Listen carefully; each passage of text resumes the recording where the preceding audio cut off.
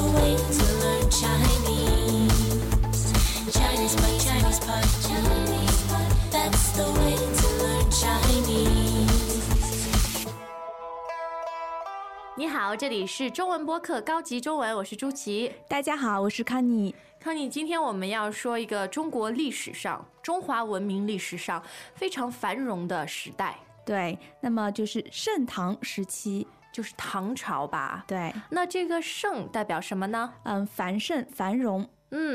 那有一个词叫做盛世。对，盛世唐朝就是盛唐。那么这个现在也有人说啊，中国又进入了另外一个盛世啊，就是非常繁荣，社会非常稳定，经济也比较好啊，就是国泰民安，我们可以说。那我们对话里也有一个词叫做国富民强。哎呀，说了太多的词了，我们还是先听对话，大家对于这些新的词啊，可以有一个完整的语境概念。好的。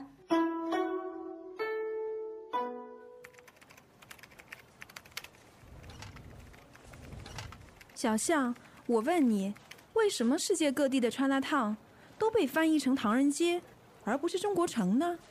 这还不简单，唐和 town 是谐音，所以叫唐人街咯。就知道问你也白问。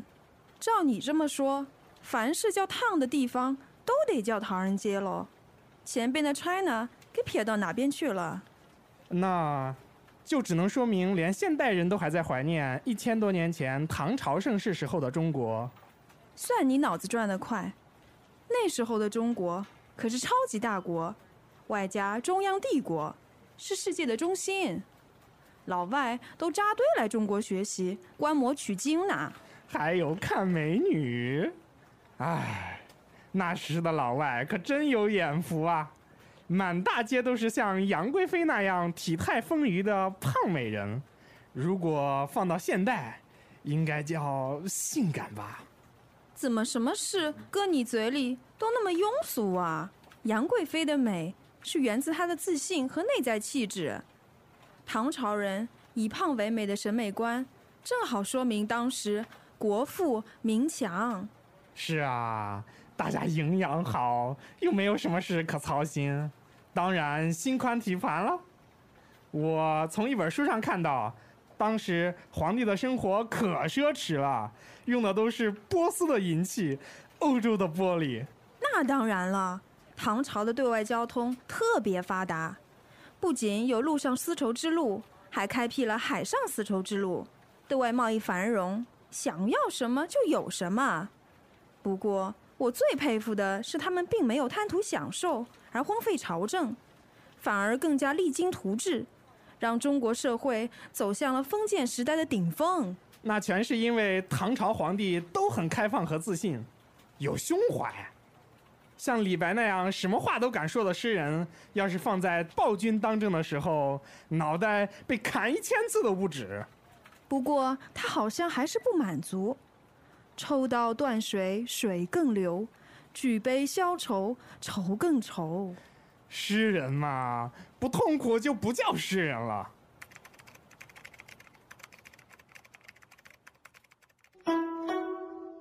我觉得这个对话的开头很有意思啊，可能也是提到了很多人的疑问。Chinatown 为什么好多地方都翻成唐人街而不是中国城呢？那里面有一个人他有一个误解，他觉得唐和town是谐音。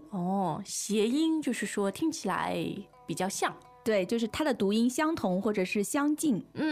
但是当然这个只是它比较片面的一种解释啊。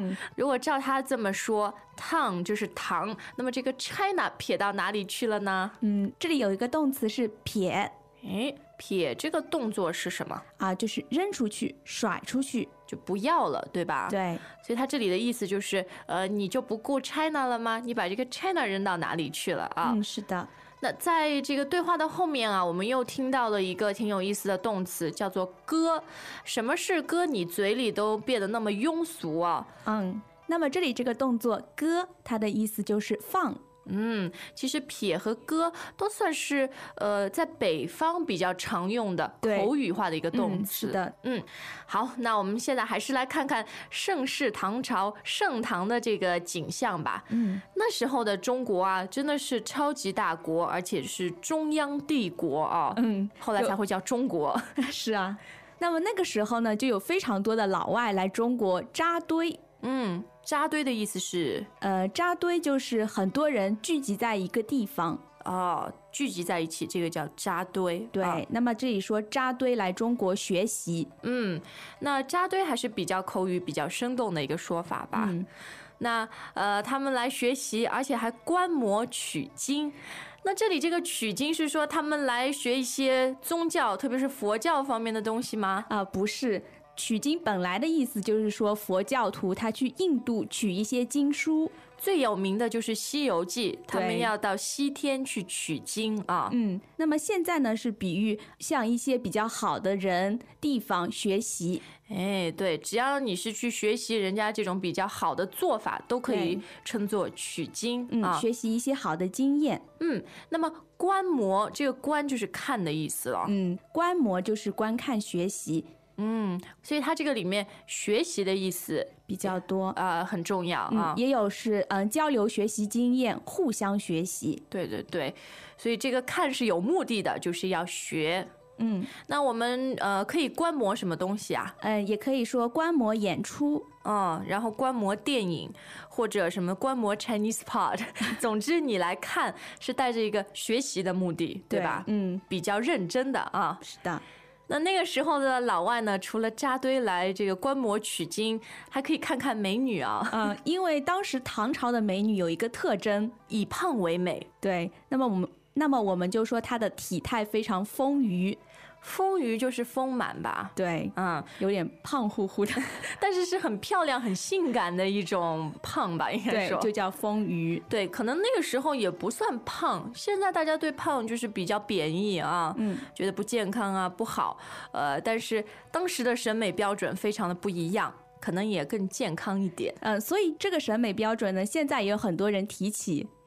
对，现在有的时候你会听人开玩笑说，哎呀，我这个身材放到唐朝就好了。是的，都非常希望回到唐朝。对，那么在唐朝的时候呢，有一个女性是这种丰腴体态胖美人最有名的标志。就是杨贵妃，也就是4大美女之一。对，杨贵妃是谁呢，康妮？她是一个皇帝的妃子。在中国历史上是一个有名的美人啊，非常有名。其实说到4大美女，哎呀，现在来不及说了，可能以后我们可以做一个这样的课程啊。好吧，那下面要看一个词啊，是庸俗。我觉得提到体态丰腴、性感一点都不庸俗啊。可是它和前面的观摩取经就是形成2种不一样的态度。好吧，那庸俗其实就说的是比较低级的，是吧？对，比较平庸的，比较俗气的。很庸俗。那我觉得对话很有意思啊。他说这个唐朝之所以以胖为美呢，是有一定的原因的。对。Greetings everyone and welcome to ChinesePod Trivia. Our first question is, how long will it take you to become an intermediate Chinese speaker using the ChinesePod app? Is it A, the rest of your life? B, you should already be an intermediate speaker? C, 3 months? Or D, ChinesePod has an app? You should already be in. Ooh, that is incorrect. The correct answer is C, 3 months. That's right. Head over to ChinesePod.com now to register for your access to over 4,000 lessons. Get the ChinesePod app now on Google Play or the App Store. 他觉得大家营养都非常好，也没什么事可操心的。对，因为当时前面说嘛，国泰民安，就是国家的情况很好，人民的生活都非常的安定啊。那这样吃的又多，又没有操心的事，当然就心宽体盘了。对，这里呢最后一个字，它的字形呢和胖是一样的。对，就是胖这个字。那生活当中绝大部分的人都说心宽体胖，但是它正确的读音呢是盘。就是字典当中的读音啊。那我们就叫心宽体盘，那其实就是胖的意思了。对，这个比喻我觉得很有意思啊。心宽就是说你没有什么操心的担心的事情，心情非常的愉快啊。那这样呢，吸收也好，所以你的身体就看上去有点强壮。其实现在啊，很多人看回自己年轻时候的照片啊，也发现，年纪稍微大一点就心宽体盘了啊。这是一个好的方面，太胖就不好了啊。好，说完了人，我们现在再来看看唐朝盛世时候贸易的情况吧。它贸易非常繁荣，主要是因为当时的交通特别发达。说到交通呢，就有非常有名的丝绸之路。那这个时候呢，不仅有陆上丝绸之路，还有陆地上面的。对，那还有海上丝绸之路。还开辟了海上丝绸之路啊。那开辟呢，就是说以前没有。对，现在开发出来了。所以我们经常用什么开辟一条道路啊，或者有的时候比喻说，以前没有人这样做，他们开辟了一种新的方法也行啊。不过唐朝其实很不容易的，就是虽然情况那么好，但是好几代的皇帝他们并没有光图着享受而荒废朝政。前面是贪图，贪图享受呢，就是说你的欲望都集中在享受上面。这个贪就是贪心的贪，对吗？那贪是比较不好的，就是你光顾着享受，觉得这是最重要的事情啊。我们也可以说贪图财富。贪图这个词的意思是不好的，所以它后面跟的行为呢，就是有贬义的意思在里面。对，比如享受和财富本身没什么不对，但是如果你把它当成最重要的事的话，这个就不对了啊。对，那荒废朝政，这个荒废呢，我们可能看到的是，比如一幢楼已经不用了，就荒废了，长满了杂草。但是这里是朝政，先来解释一下朝政。朝政呢，就是朝廷的政务。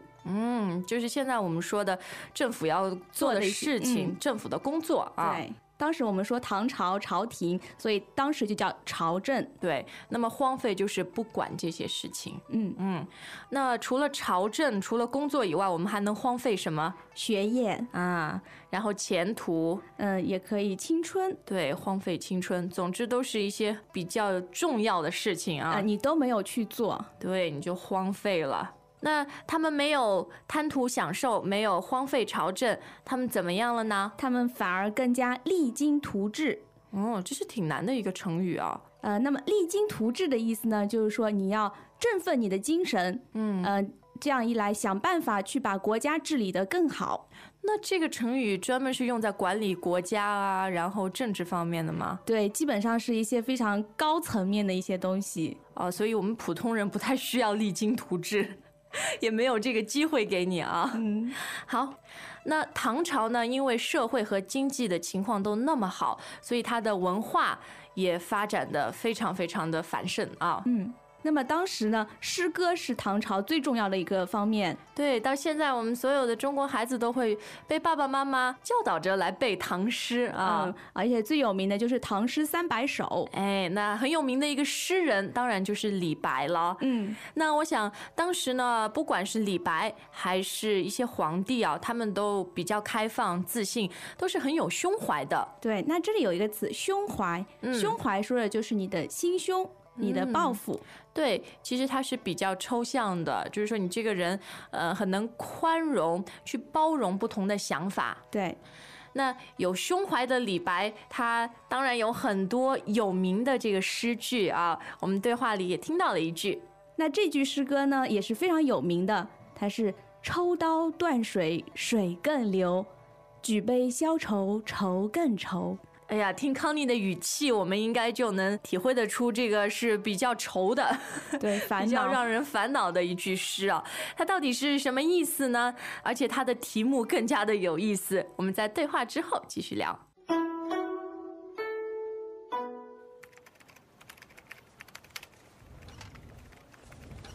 小象，我问你，为什么世界各地的 Chinatown 都被翻译成唐人街，而不是中国城呢？这还不简单，唐和 town 是谐音，所以叫唐人街咯。就知道问你也白问。照你这么说，凡是叫 town 的地方都得叫唐人街咯。前边的 China 给撇到哪边去了？那就只能说明连现代人都还在怀念1000多年前唐朝盛世时候的中国。算你脑子转得快，那时候的中国可是超级大国，外加中央帝国，是世界的中心。老外都扎堆来中国学习，观摩取经呢，还有看美女。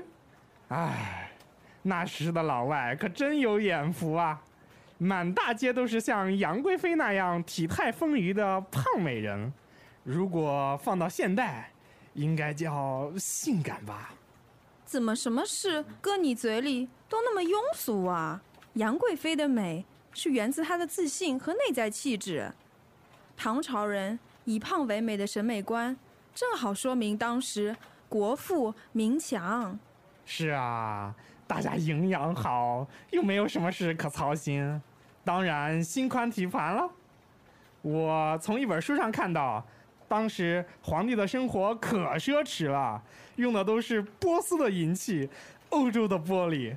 那当然了，唐朝的对外交通特别发达，不仅有陆上丝绸之路，还开辟了海上丝绸之路，对外贸易繁荣，想要什么就有什么。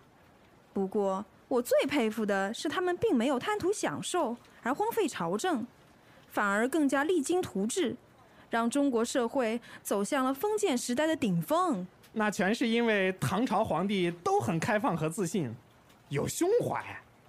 像李白那样什么话都敢说的诗人，要是放在暴君当政的时候，脑袋被砍1000次都不止。不过他好像还是不满足，抽刀断水，水更流；举杯消愁，愁更愁。诗人嘛，不痛苦就不叫诗人了。